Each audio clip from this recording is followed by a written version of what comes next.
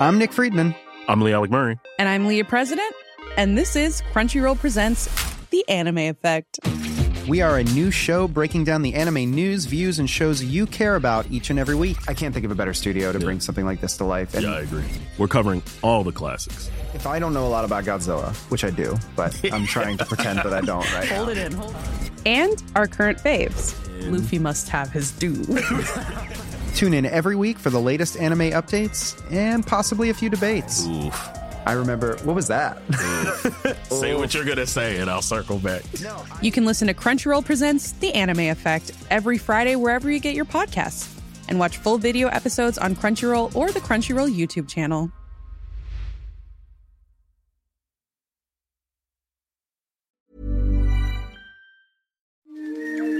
This is an RNZ podcast.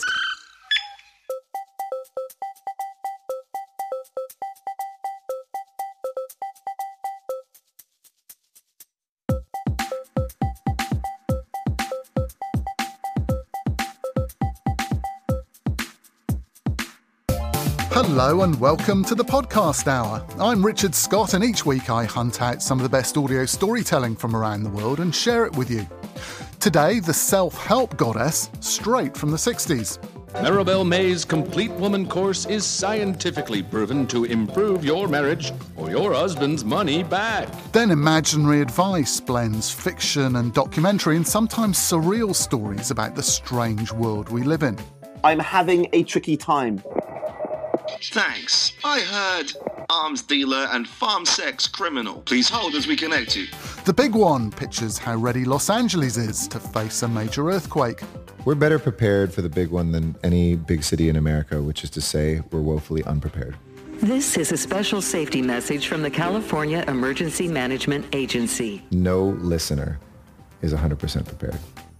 And Shedunnit delves into some of the real-life mysteries behind classic detective fiction, like why Agatha Christie disappeared for 10 days back in 1926. And do share any good podcast you found recently. pods@rnz.co.nz is the email address. And on Twitter, we're at RNZ Podcast Hour.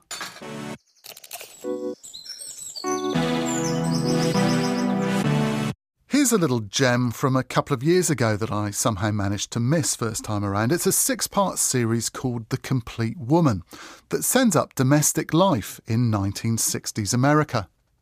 Drawing her inspiration from old self-help guides, Amanda Lund creates the domestic guru Maribel May. And you don't have to listen too hard to see through her bright and breezy veneer.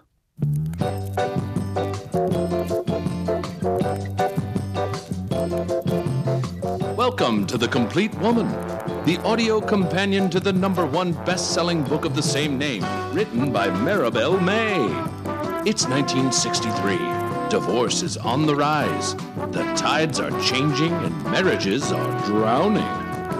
Hi, I'm Maribel May, best-selling author, unaccredited marriage expert, and stay-at-home wife. Are you stuck in an unhappy marriage? Feel like there's no hope in sight? You're not alone.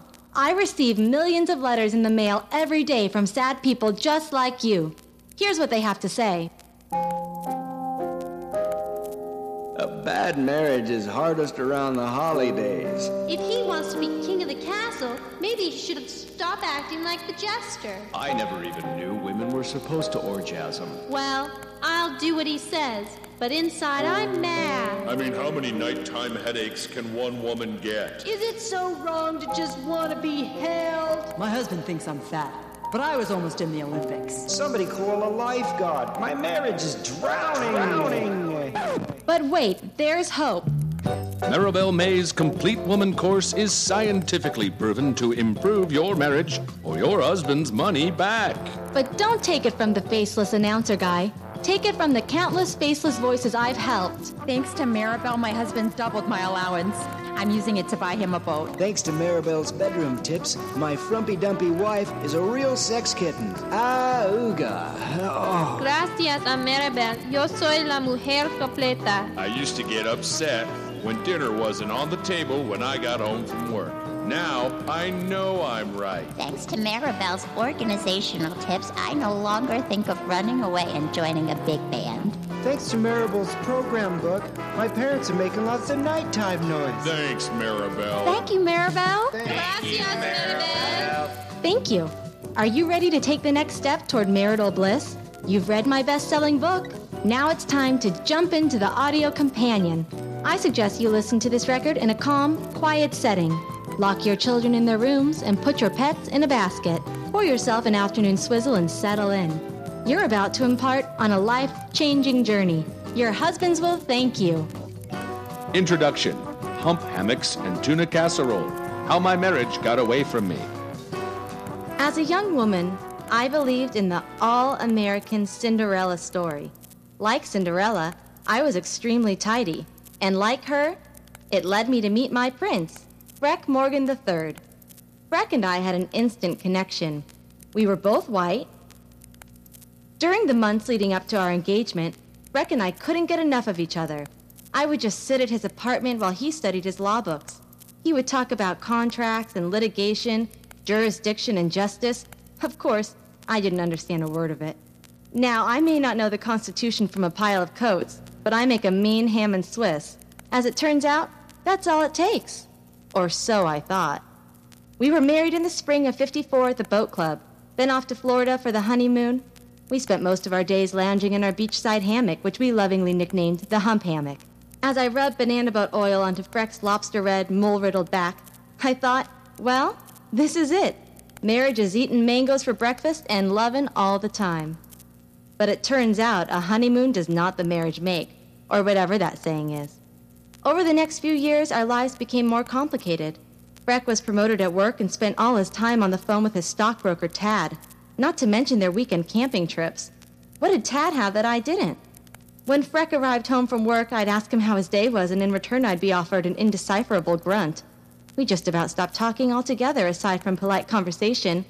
Pass the salt, please, or the toilet is overflowing again. Your tuna casserole didn't agree with me. Good night. As the years wore on, things got worse. The barriers between us became insurmountable, and I hadn't a clue how to reconnect with my husband. This can't be the same sun-kissed Freck from the hump hammock so long ago. Our little girl Judy arrived in the mail. I'm infertile, so I adopted a white black market child from Winnipeg behind Freck's back. Needless to say, he wasn't pleased. I poured all my attention into Judy. Brushing the knots out of her floor-length hair felt like a full-time job. It seemed the only way I could interact with Freck was to nag him. Freck, you clogged the toilet again. Even though he had begged me to stop making my tuna casserole, I continued out of spite. And thus Freck continued to clog the toilet, and I continued to nag him. Was this my life? It was. Or was it? It was, but not for long. I've never been a quitter. Even when I'm fired, I don't quit. My marriage was a disaster, and I had to save it. What was the alternative? Divorce? Like Paula and Bob Jackal, who lived down the street? They divorced, and Paula was forced to attain higher education. Not for me, no thank you. My journey to save my marriage began with the pursuit of knowledge. I didn't own any books of my own aside from the Bible and a few Whig catalogs, so I swallowed my pride and went to the library. I read until I was limp-dicked. Everything from books to books on psychology to pornographic novels. I began to apply certain persisting principles to my marriage with spectacular results. Almost overnight, my attitude changed. I was no longer that nagging shrew, but the fun, supportive cheerleader my husband Freck so desperately deserved. Not long after my attitude shifted, did Freck start opening up again. I remember the moment when Freck reached over and patted me on the rump, a tenderness he normally reserved for our basset hound, Chuck. That's when I knew.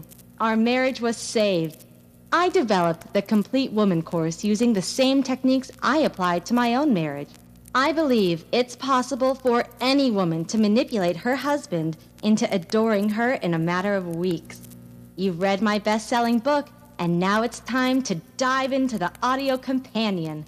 The Complete Woman technique has saved over 100 marriages in the continental United States and 1.5 in American Samoa. I want to empower women to make their husbands happy. Part 1. Home is where the wife is. Self-exploration through household tasks. Chapter 1. To-do lists or not to-do lists. That is the question. Now, I know many a housewife who starts off the day with the best of intentions. I know I do. But between the dishes, the errands, staring at my reflection in the space-age convection oven, I barely have time to spank my kids, let alone Epsom salt my pets. How many of us dilly-dally around the house? Before you know it, it's 2:30 and you haven't even started dinner. And that 5-hour nap you're dreaming of? Forget it. There's no such thing as me time until all your he time is complete. If your husband came home right now, what would he see? A sink full of dirty dishes and an unbathed wife in culottes and sneakers eating fried shrimp in front of the television? Or worse, a brunette? If that's what Freck saw when he walked in the door, the only thing I'd be seeing is the carpet lining of his Jag's trunk. I'm inferring that he'd murder me. Take my friend Jackie, an accountant's wife. Her lack of organization got her in some hot water. I was just about to look at my privates in a hand mirror for the first time when, thankfully, the phone rang. It was my husband. He wanted to let me know that his boss, Mr. Sterling, would be joining us for dinner, and would I please make a Salisbury steak and no Jell-O. Mr. Sterling despised Jell-O. Meanwhile, I got some harrowing news. You see, I was very sick and only had 2 months to live. Well, I was so frazzled by this that I selfishly forgot about Mr. Sterling's dislike for Jell-O. And what did I make for dinner? Jell-O. Just one huge big bowl of Jell-O. Needless to say, my husband did not get the promotion. Now, all of this could have been prevented if Jackie had kept a to-do list. Here's my to-do list. Wake up. Make the bed. Sit in the kitchen. Talk to my appliances. Close my eyes for 15 minutes. Wiggle my feet and wiggle my hands. Sit in the passenger side of my vehicle. Shave my head. Buy a new wig. Start dinner. Take a bath. Go to sleep. Wake up. Take a minute now and write down everything you have to do today. Trust me, you'll feel a whole lot better.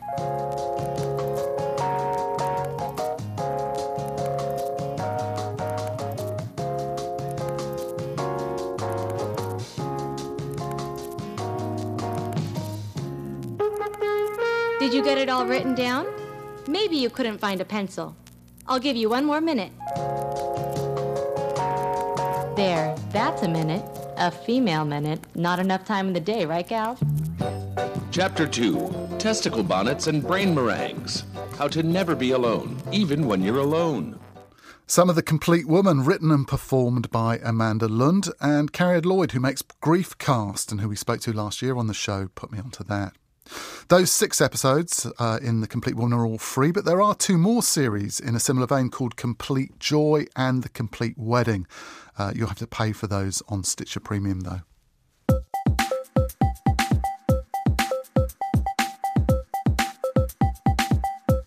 Ross Sutherland is a writer, poet and actor from Edinburgh who also makes a podcast called Imaginary Advice. He does it all himself. It looks like he records his voice links sitting in a cupboard. And he calls the podcast the most important thing he makes, a sketch pad, a place to try out new ideas. And it does have quite an experimental, even surreal feel to it at times, blending fiction and documentary to tell audio stories about the sometimes strange worlds we humans inhabit.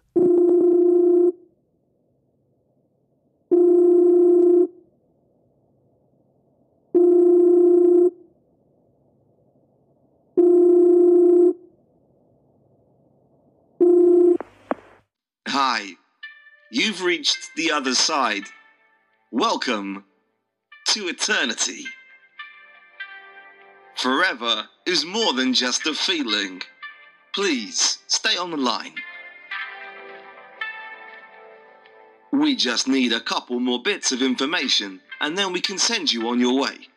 If you get stuck or would like to talk to an operator, just say the phrase, "I'm having a tricky time," and we'll connect you with someone right away. This is Main Menu. If you would like to order your complimentary limited edition baseball cap, press 1 now. Otherwise, press 2. Thanks. Next question. Would you be happy to answer an automated survey on your experience? If you'd rather not, press 1. Thanks. Just one more question. I need to know your eternal resting place. Please choose between heaven or hell. Using your keypad, push button 1 to go to hell. Or, to go to hell, press button 2. Press in your own time. I'm sorry, I didn't get that. I'm sorry, I didn't get that. Press 9 if you'd like to hear the options again. Main menu. Okay. If you would like to order your compliment, thanks. Next question. Would you be happy to answer an thanks? Just one more question. I need to know your eternal resting place. Please choose between heaven or hell. Using your keypad, push button 1 to go to hell. Or, to go to hell, press button 2. What? Press in your own time. I'm sorry, I didn't get that. I'm sorry, Thank you. You selected option 1. You are going to hell. Please hold. Welcome to hell. Death is just the beginning of your journey. The more we learn about you, the better job we can do. For stranglers, press 1. I'm having a tricky... For people who had sex with couches, press 2. For prison guards who intentionally sabotage the board games of their inmates, press 3. For sports mascots, press 4. I'm having a tricky time. For people who smiled too much, press 5. For spiders, press 6. For people who killed spiders, press 7. If you are Adrian Wiggins and you attended St. Mary's Primary School in Kent 1983 and you actually did steal Kevin's Mario watch, press 8. For more categories, press 9. Alternatively, state your evil now. I'm having a tricky time. Thanks. I heard arms dealer and farm sex criminal. Please hold as we connect you. Thank you for waiting. Your soul is important to us. Did you know Hell currently has over 8 million rings, and there are planned extensions for over 12,000 more, including, new for 2018, state-of-the-art puppet theatre, daily classes in bread making and assertiveness, craft-a-noon sessions with Andy, the offices of SoundCloud, plus the screaming bone pits of...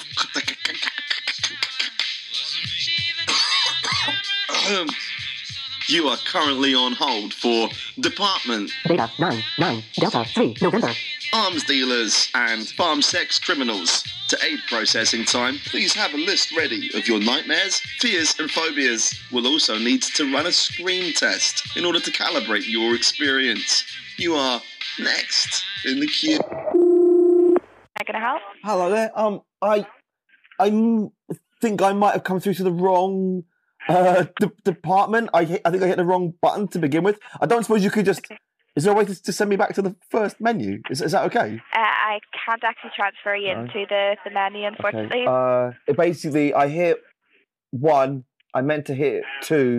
I'm just an absolute idiot. I haven't even been to a farm, you know. Okay. That's not my thing. You couldn't possibly just transfer me to a general inquiries desk or something? Is that okay? Yeah, no problem. Oh, thank you so much. I'm sure this place is nice, but it's just not for me. But thanks. You're welcome. Have a nice day. Cheers. Thanks. All right. Bye. Some of Please Hold from episode 51 called After This. And this is from another imaginary advice episode called Re the Moon. I teach poetry classes from time to time with all different ages, from about 5 years old on up. I teach in schools and prisons, hospitals.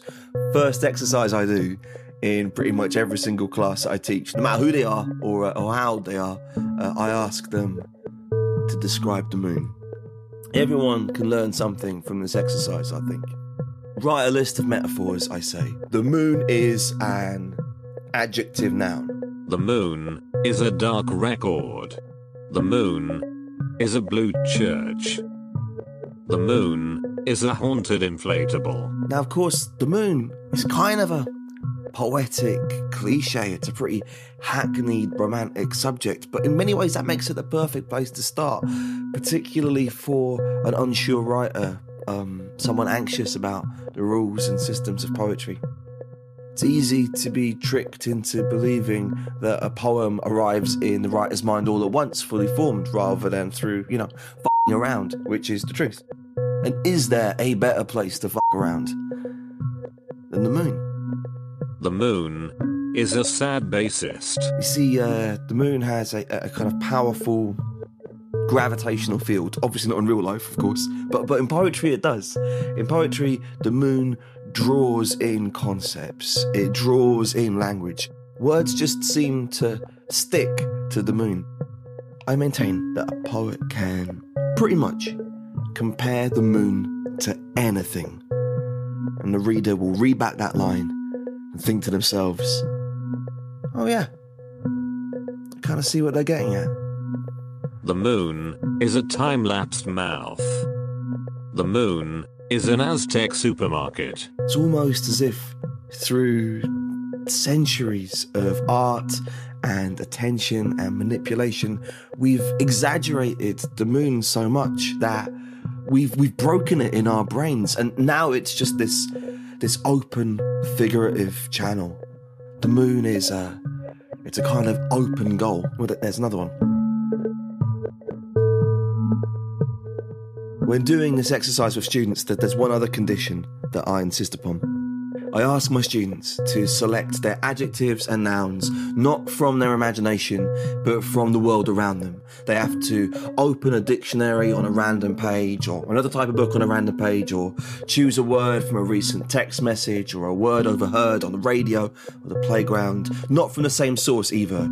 I want them to be putting together two words from two different sources. One source for the adjective, one for the noun. I'm trying to encourage them to act first, think later, to work intuitively, and to use their environment as an extension of their imagination. I also want them to smash together words that don't really belong together, to create sparks and confusion, to create a brand new, never before uttered description of the moon. Like, no matter if on first glance it just feels like gibberish. Despite the excessive commentary that already covers the moon, it is still possible to say something new about it. The moon is a Roman floppy disk. The moon is a feline sitcom. The moon is a Hebrew kingpin. So I've done workshops like this about once a week for about 17 years. So I can go all day if you want. I've got reams of this stuff in folders next door. The moon is a ubiquitous chairman. Sometimes in class we take it further. I might ask the class, so this description of a moon here, if this was the first line in the story, what kind of story would it go on to be? Or if I was to say to you, on the day that I was born, the moon was a dead travel agent, then what kind of a person would I be? What kind of horrific person would I be? But I insist, we don't start thinking about any of that until after the line is written. First we write it, then we work out what it means. First the accident, then the autopsy. No matter what goes onto the page, it always seems to make sense in the end. It always seems to make sense. At least to my ears it does. That's how powerful the moon is. Everywhere you point, there's the moon.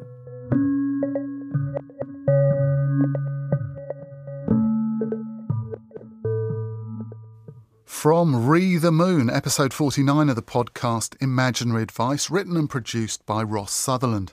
In recent episodes, he's explored what it means to share a name with a Scottish rugby team called the Other Ross Sutherland, and one I really enjoyed where he goes inside the symbolism and the stories behind professional wrestling. That one's called Make It Real.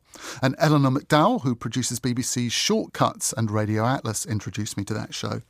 You're listening to the Podcast Hour on RNZ National.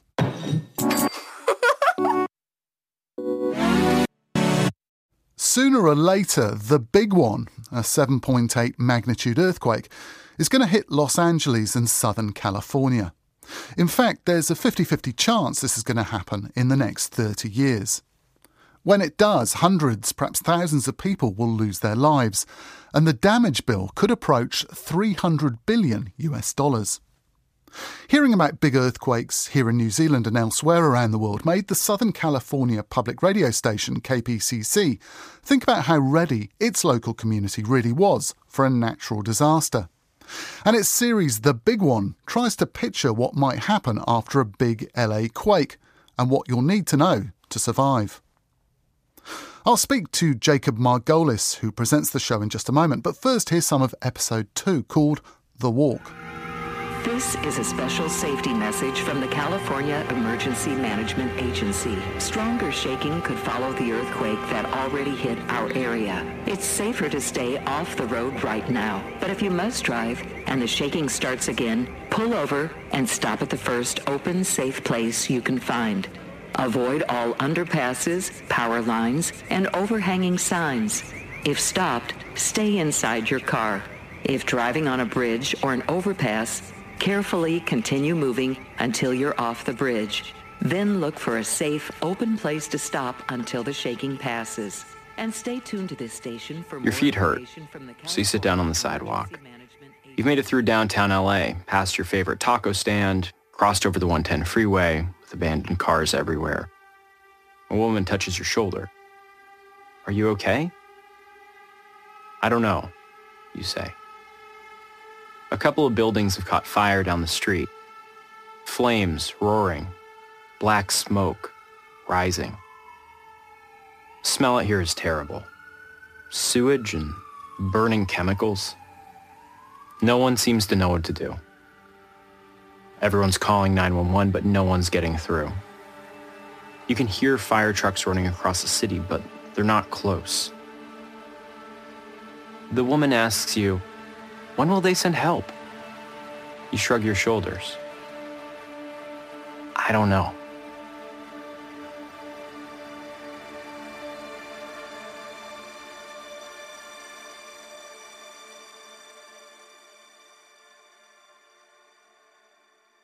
We're better prepared for the big one than any big city in America, which is to say we're woefully unprepared. LA's Mayor Eric Garcetti is worried. 40,000 city employees sounds like a lot, but when a disaster hits, they each have families. They have neighborhoods that they're living in. They may or may not be at work at any given time, and that spreads thin very quickly. Does more need to be done? Every day. Every person listening to this has something they can do today more than they. No listener is 100% prepared. Not even you? Not even me. There are 88 cities in LA County alone, and there aren't enough emergency responders to help everyone.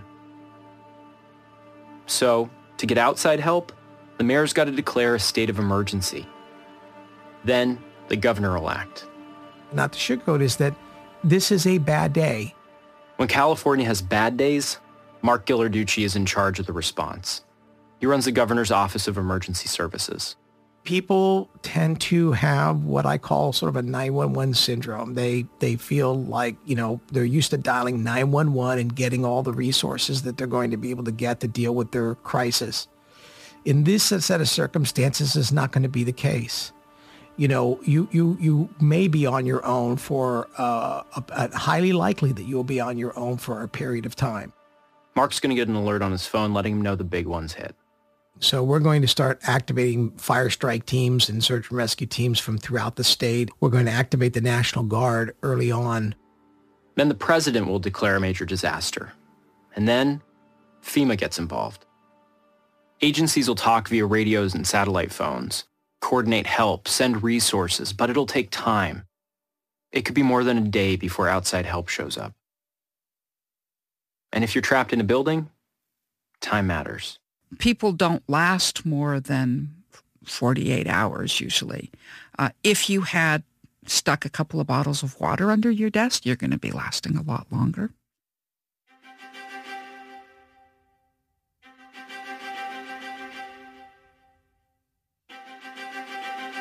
You get a text from your wife. I can't get a hold of anyone at school. I've been stuck in traffic for hours. What should I do? You're desperate to get to your family, but roads are backed up, trains are down. Walking home all the way to North Hollywood is your only choice. Up Sunset Boulevard, through Silver Lake, then over the Santa Monica Mountains. It's about 15 miles. On a good day, this walk takes 5 hours. But today's not a good day.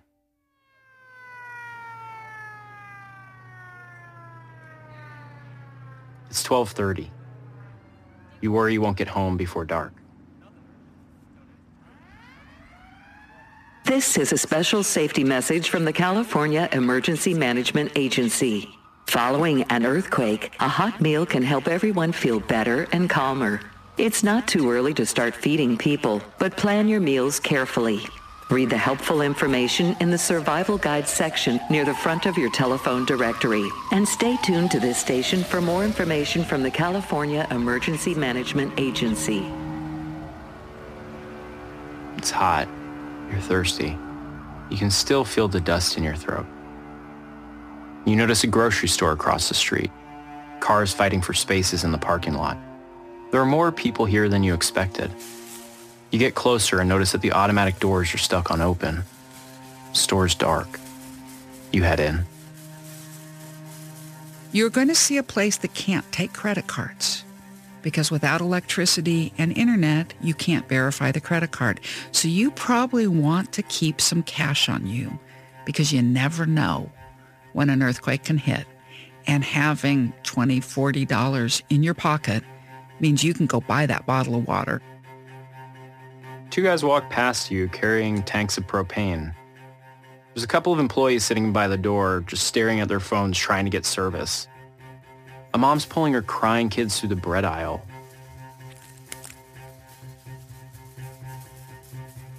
There's more food on the floor than on the shelves. And it smells like spaghetti sauce, beer, and fish. Which way's the water? You ask a young woman who works there. It's in the back. What's left of it anyway. You walk down the aisle, and with every step, glass and cereal crunch beneath your feet. At the back of the store, you see a cooler. There's not much left, so you go to grab the last 2 bottles of water. You slip on a puddle of milk. You pick yourself up and you head to the register. Shit, do I even have any cash? When we talk about looting, we're talking about breaking into locations and stealing things. Now, mind you, we're in a different world. When this earthquake hits, and it's of that type of magnitude, you have to look at the letter of the law and the spirit of the law. Phil Fontanetta. I'm a commander with the Los Angeles Police Department, and I've been with LAPD for a little over 38 years. If you see somebody walking down the street with a case of water, then that's a case of water. And it's just it's the sustainment of life. That's understandable. What breaks my heart is when I do see looters and they're stealing a TV and they're stealing not something that's going to sustain life.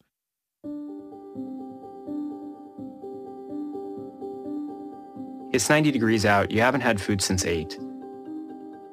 But are you really just going to walk out? Yes. Yes, you are. You grab a peanut butter protein bar, stick it in your pocket, and leave.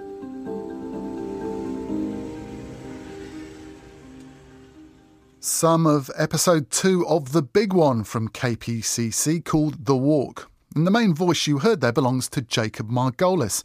He's a science reporter with a young family who started out with only a sketchy idea of what to do when the big one strikes. And one of the things the show does really well, and we probably heard it just there, is to dramatise these predictions of how things like transport and medical care and policing will be affected. I asked him how the team came up with these scenarios. The majority of the podcast is based on a report that came out from the U.S. Geological Survey and Caltech back in 2008. It's called the Shakeout Scenario. And they modeled, over 300 scientists worked on this or contributed to it. And they modeled a 7.8 magnitude quake on the southern San Andreas Fault breaking south to north.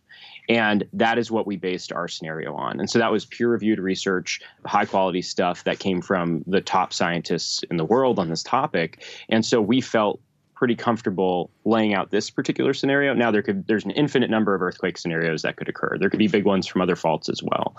And so for ours, we decided to focus just on that one because it's supported by so much good science.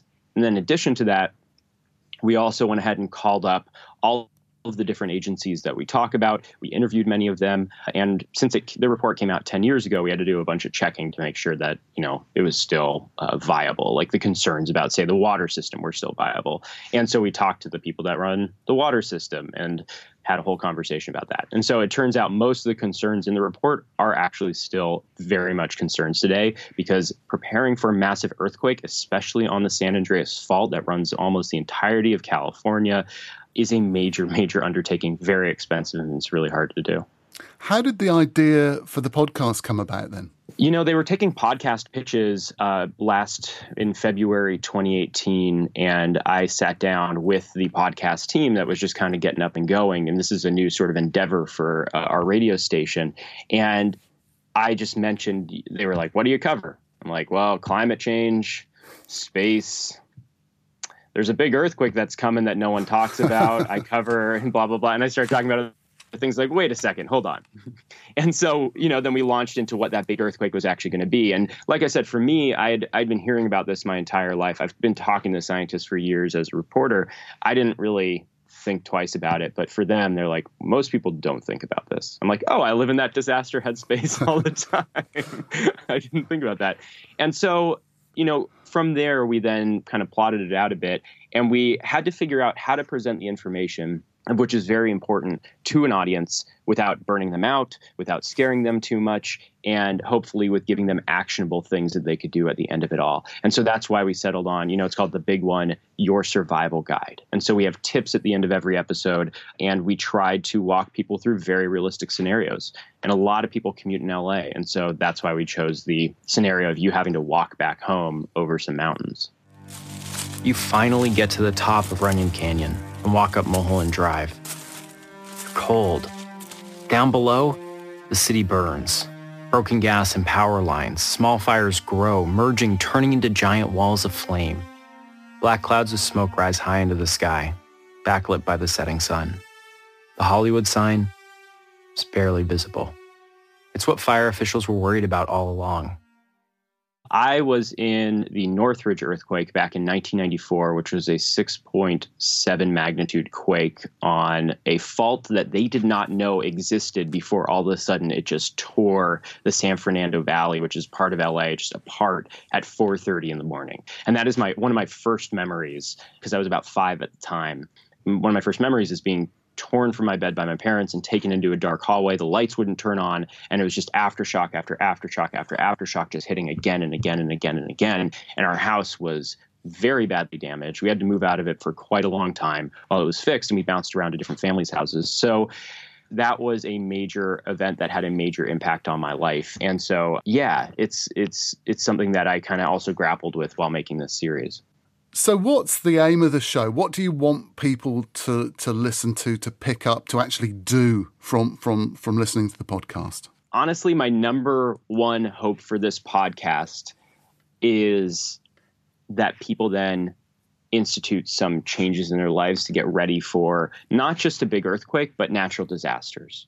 To have 1 gallon of water per person per day, to have extra food, to have extra medical supplies, to be ready for some sort of big event, because we're going to have those all around the world. No matter where you live, let's say it's hurricane, let's say it's tornado, let's say it's a really bad snowstorm that locks you into your home for time. People cannot rely on the systems that have been built to save them. People need to rely on themselves. Now, in the U.S., the systems are going to help a lot, and I do believe that FEMA will come in and help. I do believe that there are other organizations that will come in and help when a major quake hits. But at the end of the day, you're going to have to be self-sufficient for a period of time. And that's what every single official has told me.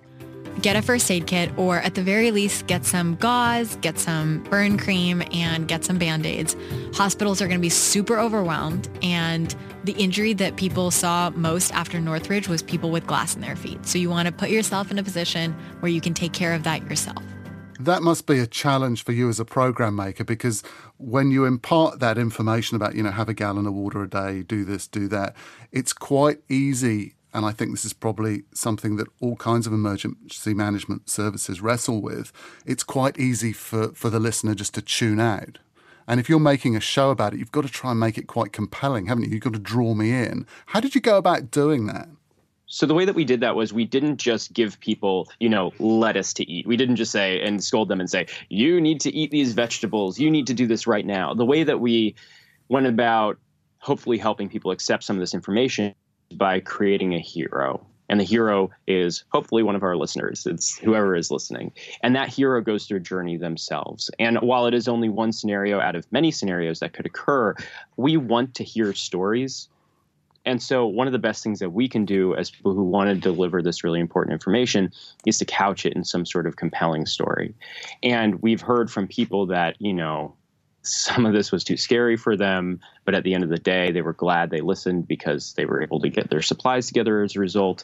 Something that we've struggled with since the beginning is how do we make sure people don't burn out? And I think we've kind of done a good job. I hope we've done a good job balancing some of the fear with really practical advice. If you're trapped in a building, don't just start screaming all over the place, because there might not be any people around. And by the time help actually does show up, you wouldn't be able to use your voice to tell them where you are. You might lose your voice. So what people recommend is that you find some sort of object that's near you and you make like rhythmic noises, like in 3s or 5s. And then when help is around, then let them know where you are.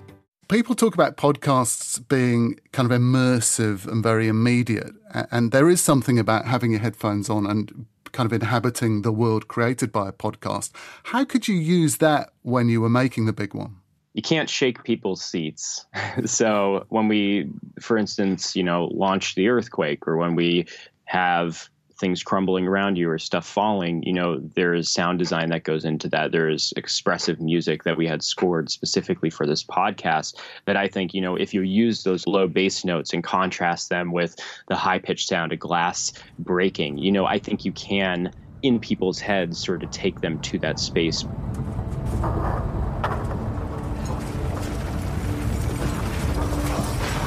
What that does is it adds to the argument that we're trying to make that this thing is coming, it's going to happen, you're probably not prepared, but hold on, let's hold your hand and we'll take you to a place where you're going to be okay.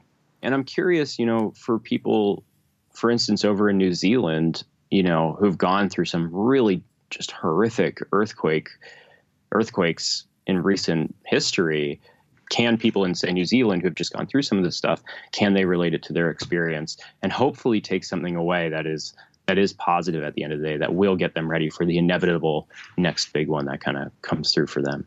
Jacob Margolis, the host and one of the team who made The Big One from KPCC. And you can find a list of some of Jacob's favourite podcasts if you go to rnz.co.nz/the podcast hour now.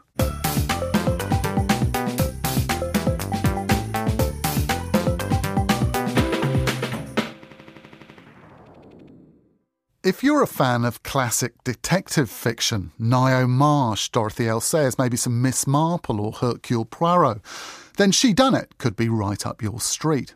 It's made by Caroline Crampton, who writes for the industry website newsletter Hot Pod, but is also seriously into fictional sleuths and some of the real-life mysteries that surround them. And as the title suggests, she's especially interested in the role women play in this world. This is an interesting story all about the disappearance of the famous writer Agatha Christie, who went missing for 10 days back in 1926, with her marriage foundering and having recently lost her mother. Her abandoned car was found on the edge of a lake with the headlights on and her luggage still inside. On the 3rd of December 1926, Agatha Christie left her home in the southern English county of Berkshire just after 9:30 in the evening. She drove away in her Morris Cowley car, taking a small suitcase and a fur coat with her. Her secretary, Carlo Fisher, who also helped to look after Agatha's then 7-year-old daughter Rosalind, later related that the author had said nothing about where she was going. The following morning, the car was found 15 miles away at Newlands Corner near Guildford in Surrey, on the edge of a lake called Silent Pool. The headlights were still on, and her luggage was inside, but the driver was nowhere to be seen. The police quickly identified the vehicle and brought Fisher and Agatha's husband Archie to the scene to see if they could shed any light on what had happened. By the time they got there, the car was already surrounded by members of the public, their curiosity piqued by the mystery of the mystery writer's disappearance.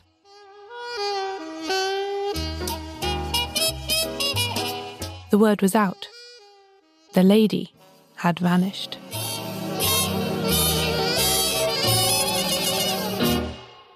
At the end of 1926, Agatha Christie was already a well-known author, although not yet the worldwide bestseller she became later in her career.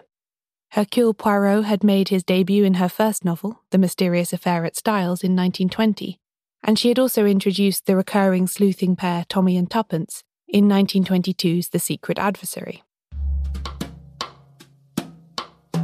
4 more books had followed, the most recent at the time of her disappearance being The Murder of Roger Ackroyd, published in June 1926. This last proved to be something of a breakthrough for her, with its unusual structure and twist earning good reviews and sales. It marked the start of a new, much more profitable publishing deal with William Collins & Sons, the firm that would remain her publisher for the rest of her life. It's also probably one of her most enduringly popular books, and in 2013 was voted the best crime novel ever by the members of the Crime Writers Association. It might have been a good year for her professionally, but Agatha Christie's personal life in 1926 was a lot tougher. She wrote in her autobiography that it was a year of her life she hated recalling, because when one thing goes wrong, everything goes wrong. Her mother Clara, with whom she had an especially close relationship, had died earlier in the year. Relations with her husband Archie were already strained, thanks partly to his golf obsession. Agatha described herself as that well-known figure, the golf widow. They had been apart for lengthy periods that year already, Agatha going to Corsica and Archie to Spain. And after her mother's death, Archie's disinterest in her grief drove them further apart. Archie stayed in London while Agatha took their daughter to Devon and spent the summer months back at her childhood home in Torquay, sorting out the house and its contents. She was lonely, ill, grieving, and clearly depressed. She wrote later about how during this time she kept bursting into tears all the time for no reason, or over seemingly trivial things like not being able to remember how to start her car.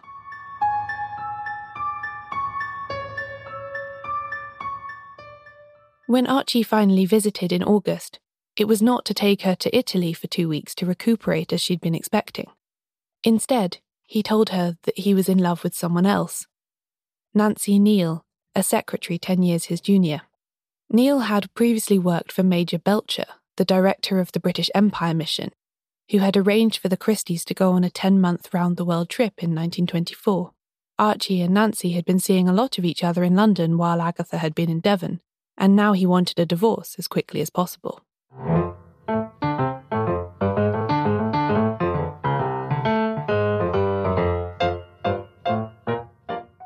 In the weeks that followed, the Christies attempted a brief reconciliation, mostly for their daughter's sake, but it was no good. They had been together for over a decade. Archie had swept Agatha off her feet in 1913, even though she was then engaged to someone else. They had married on Christmas Eve 1914, 2 days before he was sent into action. He served with the Royal Flying Corps during the First World War and won 2 medals. It was Archie's ruthlessness and decisiveness that Agatha had initially found attractive in him. But now those same qualities were instrumental in making her terrible year so much worse. During the breakdown of their marriage, Archie was relentless in pursuit of his own happiness with Nancy, Agatha recalled later. That his happiness came at the cost of hers didn't seem to register. On the 3rd of December, which was a Friday, Agatha was out during the day. Archie packed his bags during her absence. Their attempted reunion was a waste of time, he had decided. He'd been invited to a house party that weekend, and Nancy would be there. By the time Agatha got home, her husband had already left. In her autobiography, Agatha discreetly draws a veil over what happened next. "So ended my first married life," she wrote, before skipping ahead to the next February, when she went to the Canary Islands with her daughter and her beloved secretary Carlo. This is understandable. Agatha Christie had spent 11 days at the centre of a nationwide manhunt and media maelstrom. She probably didn't want to dwell on all the ugly details. Luckily for your curiosity, though, that's exactly what we're about to do.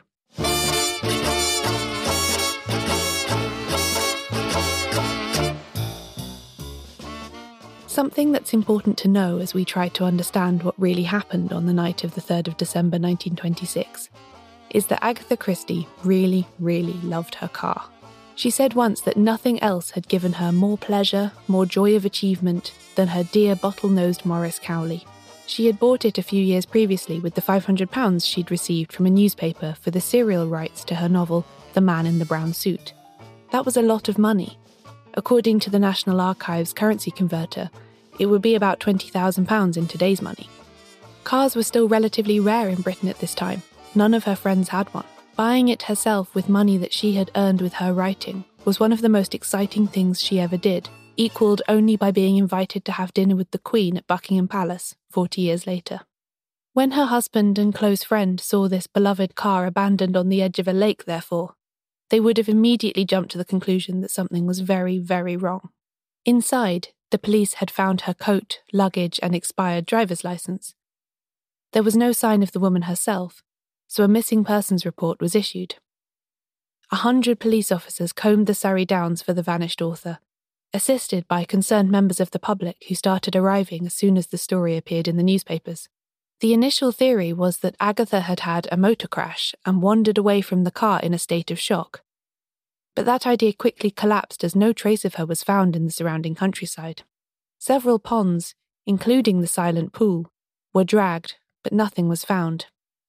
An aeroplane was used to survey the area from above, which was the first time this had been done for a missing persons case in Britain, but to no avail.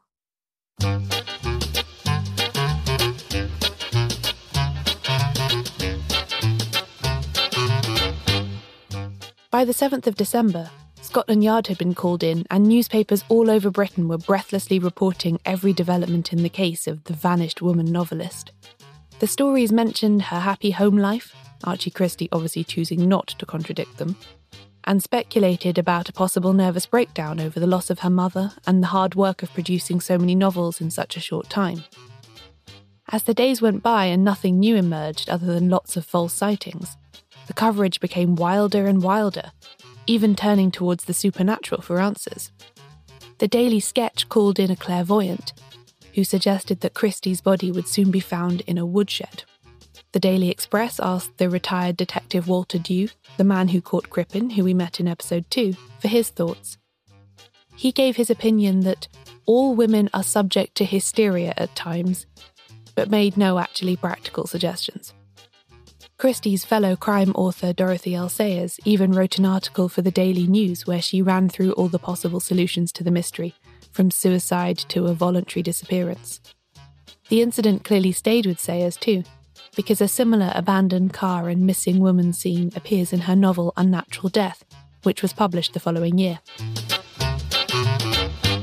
Perhaps the most bizarre intervention in the case was from Sir Arthur Conan Doyle, the creator of Sherlock Holmes.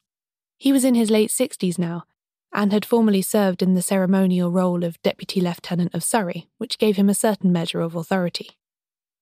The police gave him one of Agatha's gloves so that he could take part in the inquiries, and he took it to a spiritualist medium called Horace Leaf for information. Leaf wasn't able to divine a location, but he did say that he thought Agatha was still alive. Conan Doyle conveyed this news to Archie, and announced to the press that it proved how useful psychometry was to the detective. The police, increasingly desperate for hard evidence amid the media furore and the spirits, appealed directly to the public for help. On the 12th of December, over 2,000 people turned out for what was dubbed the Great Sunday Hunt, wrapped up warmly against the cold. Sayers went along herself, but neither she nor anyone else found anything significant, and the search was called off when darkness fell.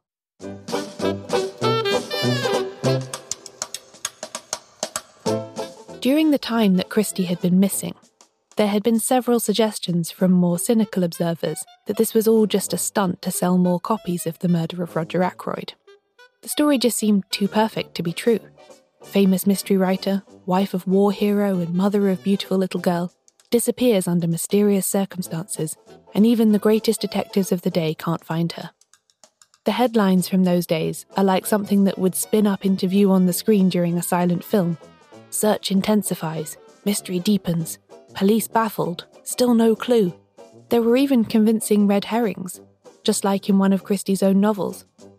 On the 10th of December, it was reported that her body had been found in a canal near Basingstoke, but the corpse was later positively identified as that of Mrs. Alice Livings, a widow from Aldershot. There were also persistent rumours that she was hiding in London or Cornwall, for no clear reason at all. It's really no wonder people started to think it was all engineered for publicity. Christie was already believed to be brilliant at concocting unsolvable plots. Who else could be behind something like this but her?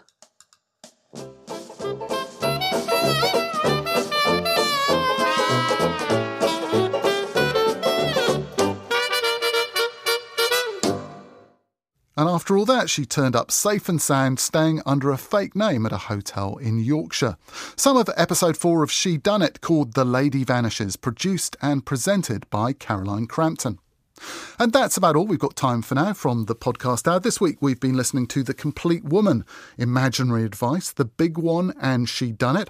If you've heard anything good, then let me know. pods@rnz.co.nz is the email address, and I'll be sharing lots of recommendations on future shows. In the meantime, from me, Richard Scott, enjoy the rest of your weekend.